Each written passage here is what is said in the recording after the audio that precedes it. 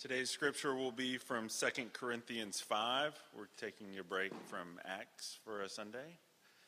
So that's 2 Corinthians 5.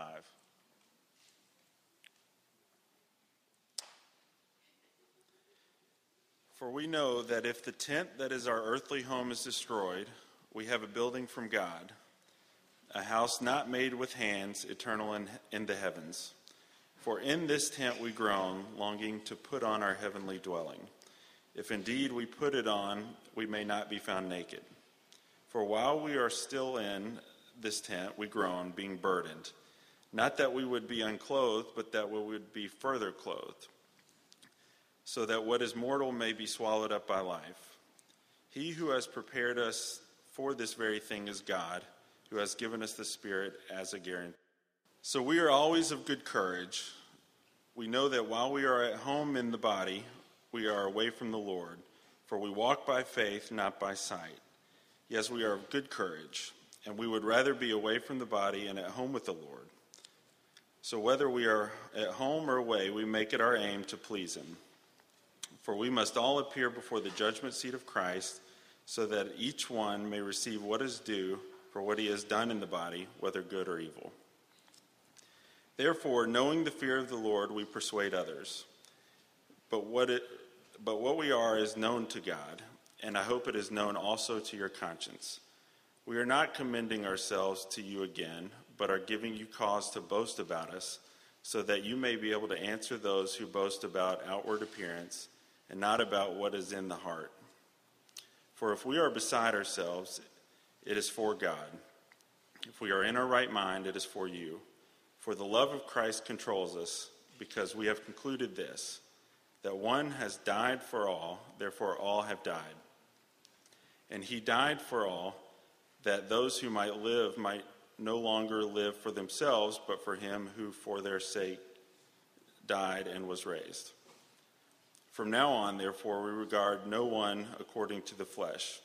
Even though we once regarded Christ according to the flesh, we regard him thus no longer. Therefore, if anyone is in Christ, he is a new creation. The old one has passed away. Behold, the new one has come. All this is from God, who though Christ reconciled us to himself and gave us the ministry of reconciliation, that is, in Christ God was reconciling the world to himself, not counting their trespasses against them, and entrusting to us the message of reconciliation.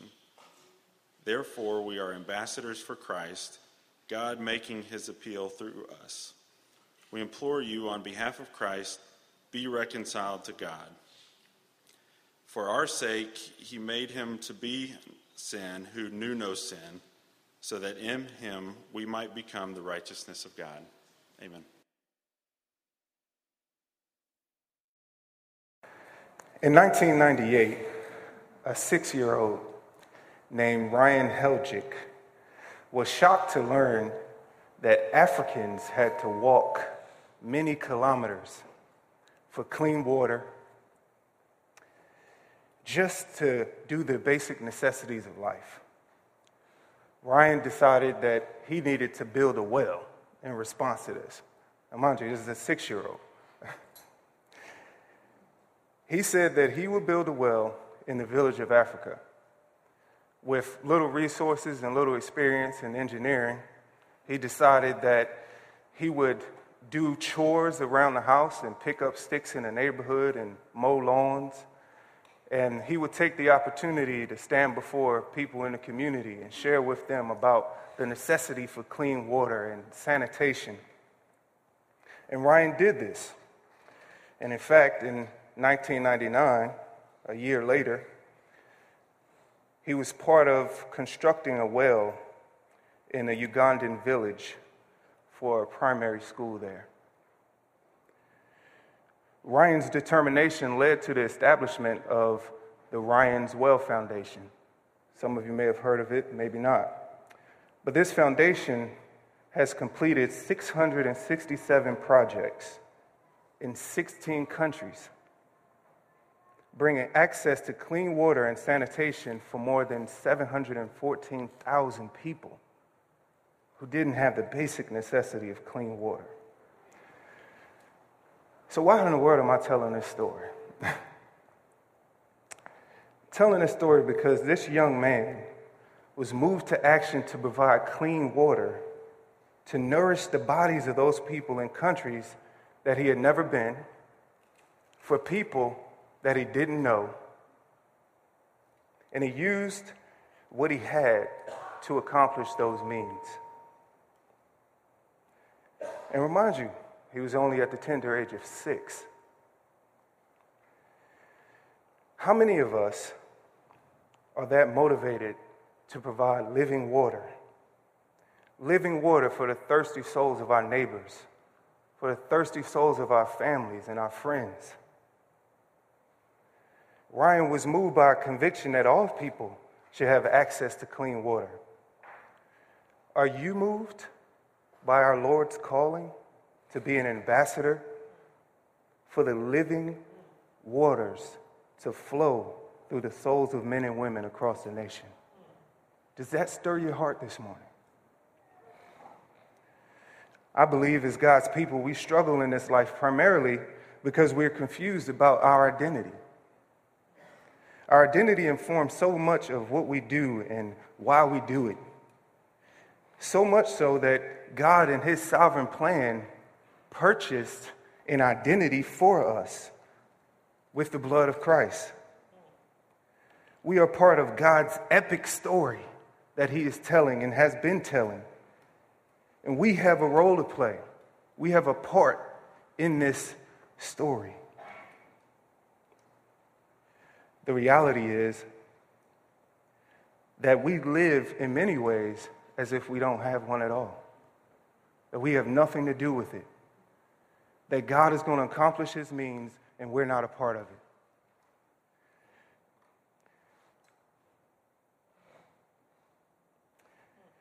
The reality is that his primary means of accomplishing this task is the people of God, his own people.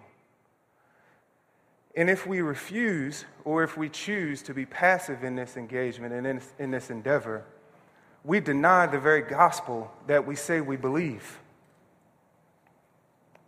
And so this morning, what I'd like to do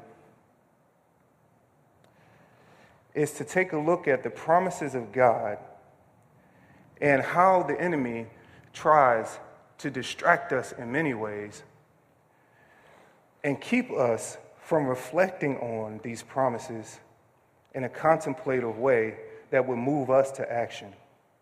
In our text this morning, Paul has provided for us in 2 Corinthians as a whole a missionary manual that in many ways is stitched together from his ministry experiences.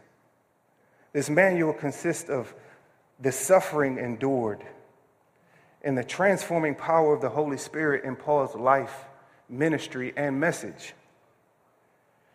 See, the church of Corinth was founded by Paul, as we're told in Acts 18. Paul has a strong connection to the Corinthian church. It was the only place outside of Ephesus that he spent a significant amount of time. He spent at least 1.5 years with the Corinthian believers, establishing them, preaching to them, loving them, encouraging them. And this is the 4th of his letters to that church. It was in Corinth that he received a vision from God in the midst of conflict in preaching the gospel in the synagogue amongst Jews. He received this vision from God that is packed with promises, that is packed with a vision, that is packed with truth. And this is what God said to him. He said, "Do not be afraid, but go on speaking and do not be silent. For I am with you and no one will attack you to harm you. For I have many in this city who are my people." I find many times in ministry for me, I need these kind of words. I need the promise of God that he will be with me, that his presence will be with me.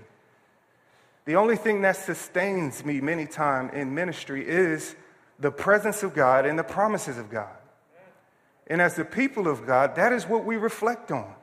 when we find ourselves encountering difficult situations or circumstances, or we find ourselves discouraged, we reflect on the fact that God is ever present. He is always with us. And we reflect on his promises specifically. And here, this is what the Apostle Paul found encouragement in this promise that God was telling him that the work you are doing is good. Continue to do it. Persevere in it. And that I am with you. And although Paul's ministry is marked by affliction and persecution and attacks from without and attacks from within, here in Corinth, in Acts 18, God promises that that would not be the case, that no one would harm him.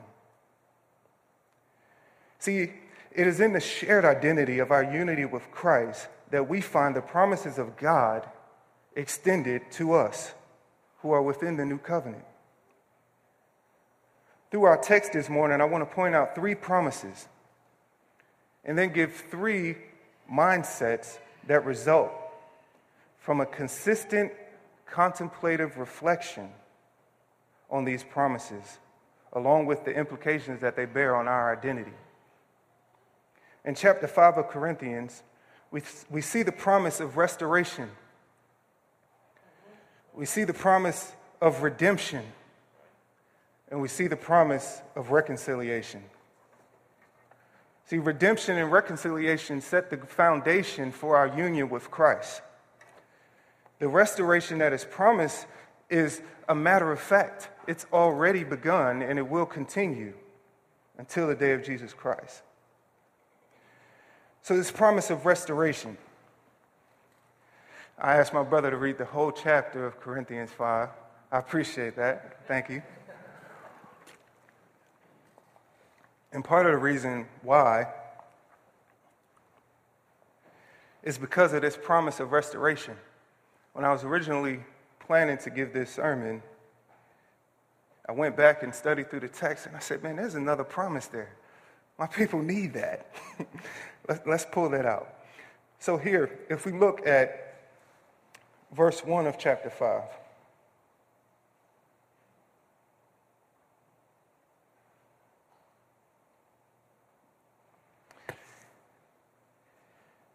Here we really kind of come in the middle of Paul kind of spilling out in an emotional outburst in many ways. As kind of this whole book is structured like that. It's just emotional overflow after overflow, and it's really no structure to it that we can follow in many ways. So I'm going to jump back just a little bit further, and I'm going to take us forward. Believe me, we won't be here all day. What I want to look at for a quick second is verse 16 of chapter 4. This promise of restoration. Here Paul says, this is his mindset. He said, we do not lose heart. He says, though our outer self is wasting away, our inner self is being renewed day by day. For this light and momentary affliction is preparing for us an eternal weight of glory beyond all comparison. As we look not to the things that are seen, but to the things that are unseen. For the things that are seen are transient, but the things that are unseen are eternal. This promise of restoration is seated in a reality that our outer self is wasting away and that our inner self is being renewed. I feel this every day. In my ministry, I labor among college students. The problem with that is I'm always getting old and they never get old. They're always in the prime of their life. And I'm always feeling the fact that my outer self is wasting away. I tried to connect with a guy one time. He said he wanted to start running again, and I just got a new pair of Asics. So I said, okay, man, let's do this. He said, meet me at the track. I said, all right.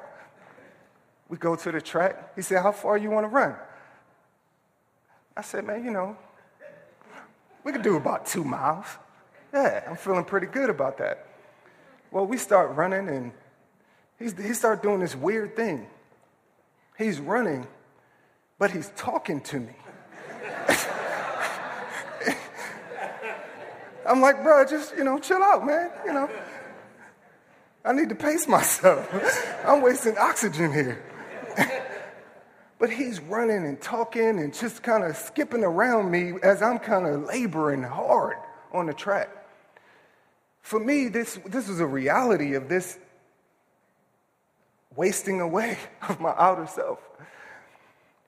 But here at the same time, what's happening is Paul says we do not lose heart. We don't lose heart because our inner self is being renewed. Our inner self is being renewed day by day. I think about our society. I think about how our society is so consumed with youth and beauty, vanity. How the outer self is everything. And how we pump ourselves with poison in many ways and take on practices that can be harmful just to preserve this outer shell that's wasting away.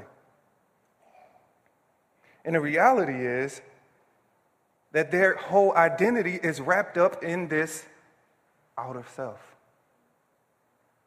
But that shouldn't be so for the people of God. Not when we have this promise of restoration that is already happening within us and is going to continue until Christ returns. Not so for us. We don't lose heart. We persevere. And how we endure these hardships that we face in life is a testimony to the power of the resurrection of Christ in our lives. So how we respond to the evidence of our maturity in life is a witness to the resurrection power in our lives. How do we respond to that? Paul says here, our light and momentary afflictions is preparing for us a weight of glory that can't be compared. Light and momentary afflictions. Paul's shipwrecked, he's beaten, he's abandoned, left for dead, and he considers that light and momentary. When we think about the afflictions that we face in our life, our sickness, disease, death, in our family, among our friends, our loved ones. Do you believe that? Do you believe that they're light and momentary afflictions and they can't be compared to the weight of glory? Does that fuel your daily walk with Jesus? Because remember, how you respond to these afflictions give evidence, give a witness to the power of God in your life. Amen. We have these promises. We should not respond in the way that the world does. See, many times when we go to our friends for comfort, we simply say something like, man, I really feel bad for you, but it's going to get better. Or we say something like, it's okay, it's not that bad. But what's needed in those moments is a spiritual sightedness, an ability to be able to see the work of the Spirit in the situation and in the circumstance that will provide motivation to persevere. We become discouraged and even disillusioned when we can't see Christ. Seeing the promise of God and the person of Christ in whom we receive them is what sustained the apostles, is what sustained Paul, is what sustained Grandmom and them, is what sustained our ancestors, is what sustained and will sustain us if we will willingly reflect on them. We know that our earthly tent is being destroyed. If we have a building from God, we get into verse 1 here, he says this earthly tent. He uses the word tent and juxtaposes it to the building. The temporal nature of a tent is that it's just that. It's temporary. It's not permanent. I won't get bent out of shape if the tent is not kept neat and tidy because it's temporary. I know that the building that we're going to, that Paul says here is our heavenly dwelling, is not made with hands. It's eternal in the heavens. That God is building this building for us. This we find comfort in. We make it our aim to please him while we're here in these earthen vessels, knowing that our true dwelling is not a tent, but a building, and it's constructed by the master architect, who has endless creativity, who has infinite resources. He doesn't cut costs or cut corners. He has lavished on us all the blessings that we can have. All the richness is at his disposal.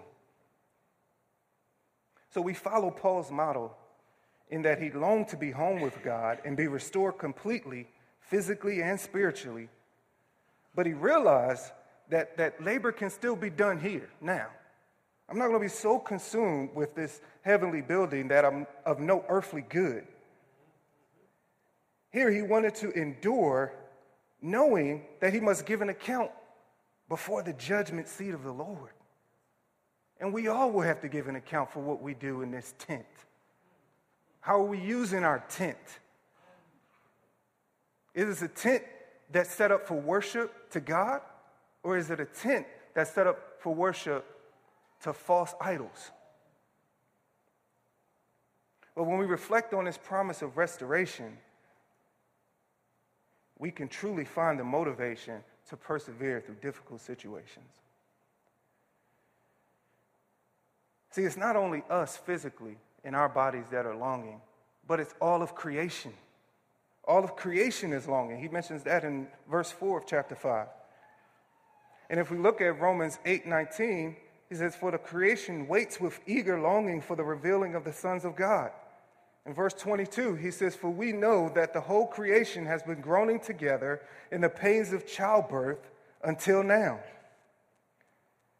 See, creation is personified here as waiting for the restoration that has already begun. See, God has already begun this restoration. When Christ died on the cross, when he was buried and resurrected, he began the restoration of all creation, ourselves included. And guess what? We are the agents of that restoration. But I don't want to get ahead of myself. God in Christ's death and resurrection has begun the restoration of all things. This is the New Testament eschatological view of life. This is how they say, I've been living in the future like Marty McFly. You know, we live as kings. This is the key to unlocking the identity of the new covenant believer. It is here, right here, in between this tension of what is already and what is not yet. We live here. This is our identity. Embrace it. Glorify God in it. Reflect on it. Contemplate. Spend time reflecting on the reality that we have a promise of restoration. But not only that, we have a promise of redemption. If we look at verse 13 through 16, this promise of redemption, it reads, "For if we are beside ourselves, it is for God. If we are in our right mind, it is for you. For the love of Christ controls us, because we have concluded this, that one has died for all, therefore all have died. And he died for all, that those who live might no longer live for themselves, but for him who for their sake died and was raised. From now on, therefore, we regard no one according to the flesh. Even though we once regarded Christ according to the flesh, we regard him thus no longer." This promise of redemption says that one died for all. This redemption was accomplished for those who have experienced the grace of God in Christ. This free gift of grace only comes through one man and is abundantly available to many, to all who would believe. But it's only through one man, and that is Christ and him crucified. Romans 5:15 tells us, but the free gift is not like the trespass. For if many died through one man's trespass, much more have the grace of God and the free gift by the grace of the one man, Jesus Christ, abound to many. To many. Romans 3:21-26 tells us, but now the righteousness of God has been manifested apart from the law. When we skip down a little further, he says, there is no distinction, for all have sinned and fall short of the glory of God, and are justified by his grace as a gift through the redemption that is in who? Jesus Christ. One man. Romans 5:6-8. While we were still weak, at the right time, Christ died for the ungodly.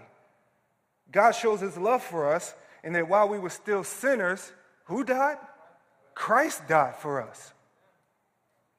Ephesians 2:1 says that you were dead in your trespasses and sins, following the course of this world, but God made us alive in Christ. So I tried to explain this idea of redemption to my kids. I have 5 of them, and my beautiful wife is there. Thank you for your support. 5 children. Age ranges from 10, 9, 6, 5, and 2. So you try to explain the concept of redemption to them. Well, I decided that since my wife loved couponing, I could try to explain it in a concept that they would understand. I mean, we go to the store together, we do the shopping and everything together. So I tried to explain it in this concept of couponing. And I said to them, I said, Zoe, Zarel, I want you to understand that Jesus is the big ticket. Okay? Jesus is the big ticket. Okay? He's the big coupon. And the value of that coupon purchases your soul. That coupon has infinite value. So when we go to redeem that coupon, you turn it in and you redeem the value of it. You are set free because that coupon has infinite value. You were once slaves to sin. But now, because the big coupon paid for you, you are now free. And I like to say that, the light bulbs went off and they all fell to the ground and repented of their sins and embraced Christ. It was a seed planted. What can I say? See, this is what compelled Paul. And this is what should compel us. It compelled Paul to faithfully execute his calling as a minister of reconciliation. In fact, it is the promise of reconciliation freely offered to those who will believe that is the content of the message that Paul preached. He preached redemption because he knew that it was promised to those who would believe. He preached restoration because he knew that it was promised that God would accomplish it. And the last promise for us is the promise of reconciliation. This word reconciliation is to make no longer opposed, to reconcile. There's some sort of beef, there's something going on, some tension. One party is opposed to another. And when reconciliation comes, they're no longer opposed. See, we see the problem between God and man is that man, in his pride, refused to submit to God's terms. He refused to submit to God. In his pride, He resisted God. And we know from 2 Peter that God, what? He opposes the proud, but he gives grace to the humble. So the question today is, are you proud? In your heart, are you proud? Do you resist the means of reconciliation and redemption in Christ that God offers freely to you? Have you seen that and said, you know what? I got a better way. I'll try this. I think my yin and my yang is going to work better for me than this thing. I think if I just do enough, then somehow, it'll balance out and I'll come out on top. God will let me in. God opposes the proud. He is against the proud. But he says he gives grace to the humble. And so God provides this reconciliation to us through Christ. And realize that all of this is from God. It's not something that man conjured up. It's not some system that the man has put in place to control the behavior of the people in some way. No, all of this is from God. And that's what Paul says in this text. He says it's from God, who through Christ reconciled us to himself. And so I would plead with you, like the apostle, we implore you on behalf of Christ to be reconciled to God. Be reconciled to God. Acquiesce to his terms. Because the reality is, you can't beat him. So you might as well join him. You cannot beat it. It is guaranteed. It has been purchased. The big coupon has been redeemed. It's been turned in. You've been bought back. If you will respond in faith and repentance. And for those of us who have responded in faith and repentance,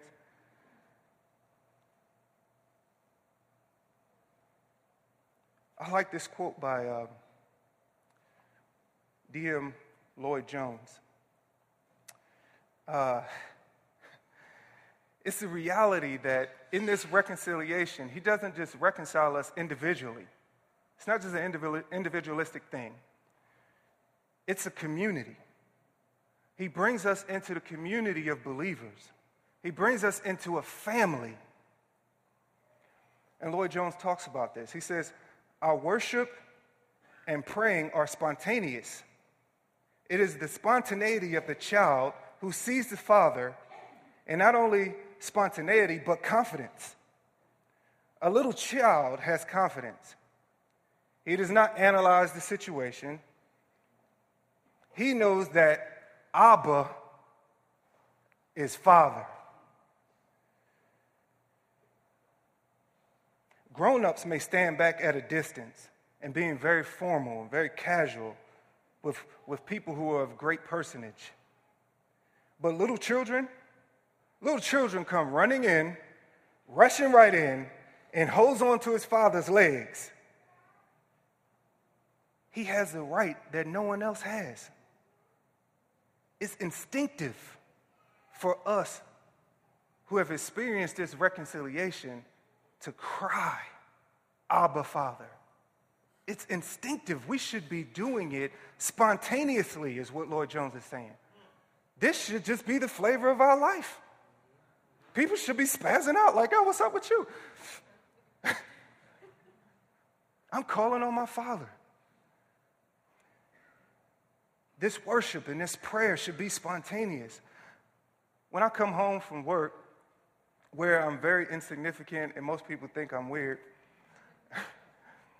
I have one joy every time I walk through the door. And this is the beauty of having 5 kids. And Alexis could attest to this. She's been around. Is that no matter how the day went, no matter who rejected me, no matter who didn't want to listen to the gospel, I walk through the door. And by the time the key hits the door and I turn the lock, it's like the whole house comes flooding at me. And they just, Daddy! And it's just pandemonium. And I love it. I love it. And I think that that's the idea that Lloyd Jones is getting at here. He's saying that our worship to God should be spontaneous. Our prayer and our praise to God should be spontaneous. It should come and flow out of us naturally. Because we've experienced the promise of reconciliation. We've experienced the promise of redemption.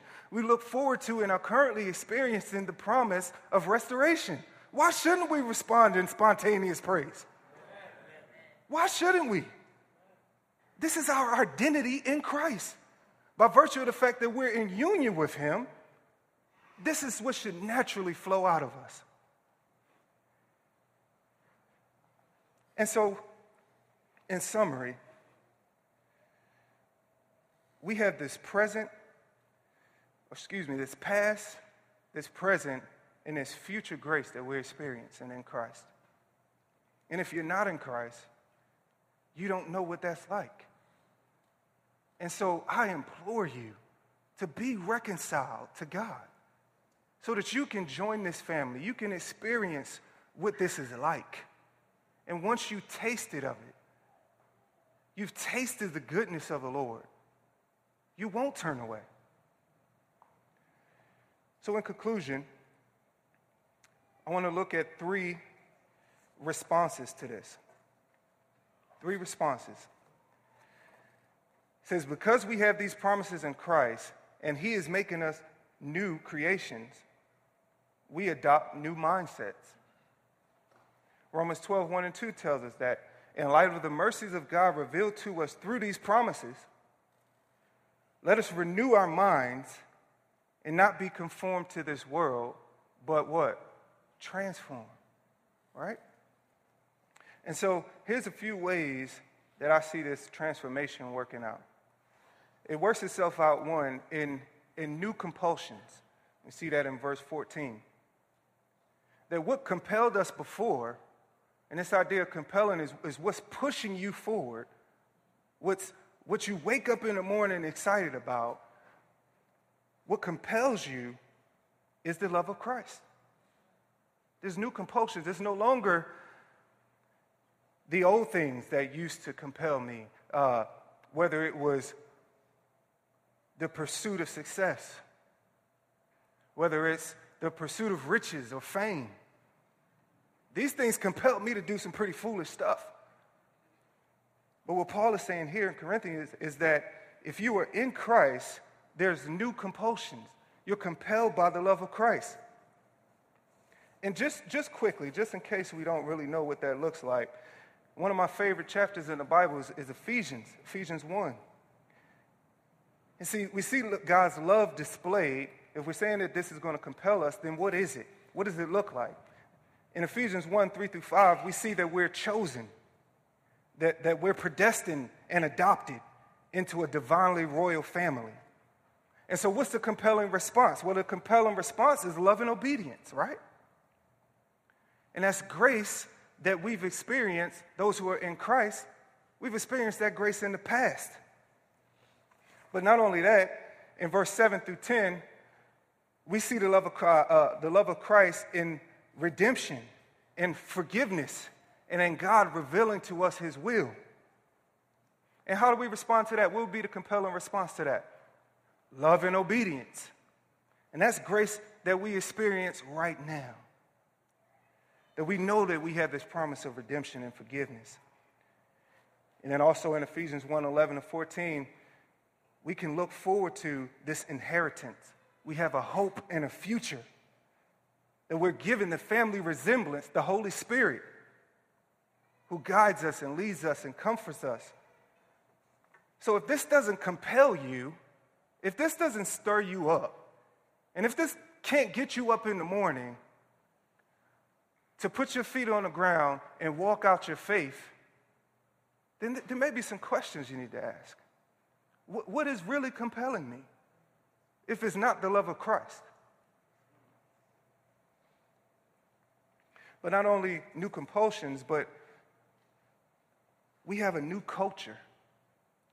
If you look at verse 16, going back to 1 Corinthians, I'm out of Ephesians, that was a little tangent. Verse 16, he says, "From now on, therefore, we regard no one according to the flesh. Even though we once regarded Christ according to the flesh, we regard him thus no longer." So there's a new culture here. There's a new identity that we adopt. We regard no one according to the flesh. It doesn't matter what your heritage is. It doesn't matter where you come from. It doesn't matter what your parents, the language your parents spoke. It doesn't matter your education level. It doesn't matter your socioeconomic strata. It doesn't matter. Because in this culture, in the community of Christ, the only thing that matters is that you are united with Christ. That's the only thing that matters. So we have new compulsions. We live in a new culture, in a new society. And then lastly, we have a new calling. For me, this is where I think a lot of believers just kind of drop the ball. We kind of look at our salvation as a sort of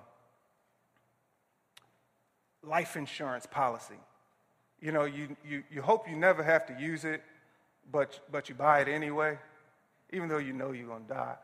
But the reality is fire insurance. You hope you never have to use it, but you just buy it anyway. Car insurance. We want to insure everything, any calamity in life. But we look at it, we don't see that it's not just saving us from the consequences of sin, but it's calling us to a ministry of reconciliation. And here Paul lays it out. He says, all this is from God, who through Christ reconciled us to himself and gave us the ministry of reconciliation. And then he explains what that is. He says, that is, in Christ, God was reconciling the world to himself, not counting their trespasses against them, and entrusting to us. Who's us? Those who have turned to Christ in faith and belief. He's entrusted to us the message of reconciliation. So that means we don't have the privilege just to come to church and sit and be entertained. We don't have the privilege of just saying that we are saved and create our little Christian bubble and become the new frozen chosen. We don't have that privilege. We are called to something. He called us out of something, but he called us to something.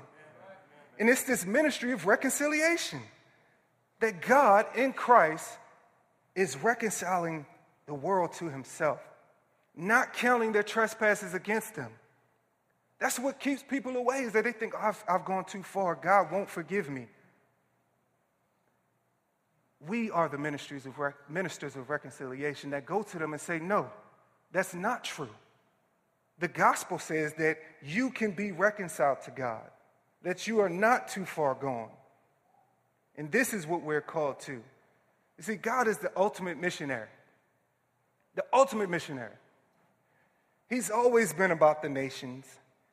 And here, in this passage, he reiterates his heart for his people. This is no less than a restatement of the Great Commission in Matthew 28:19. He says, go and what? Make disciples of all nations. Here he's saying, go and be ministers of reconciliation. That's what we're called to. That's what Christ shed his blood for. Because remember, we have these promises. We have this promise of restoration. That's where our part comes in. If God is reconciling the world to himself, what does he do? He restores it. He brings it back to its original state, what he intended it to be before sin entered.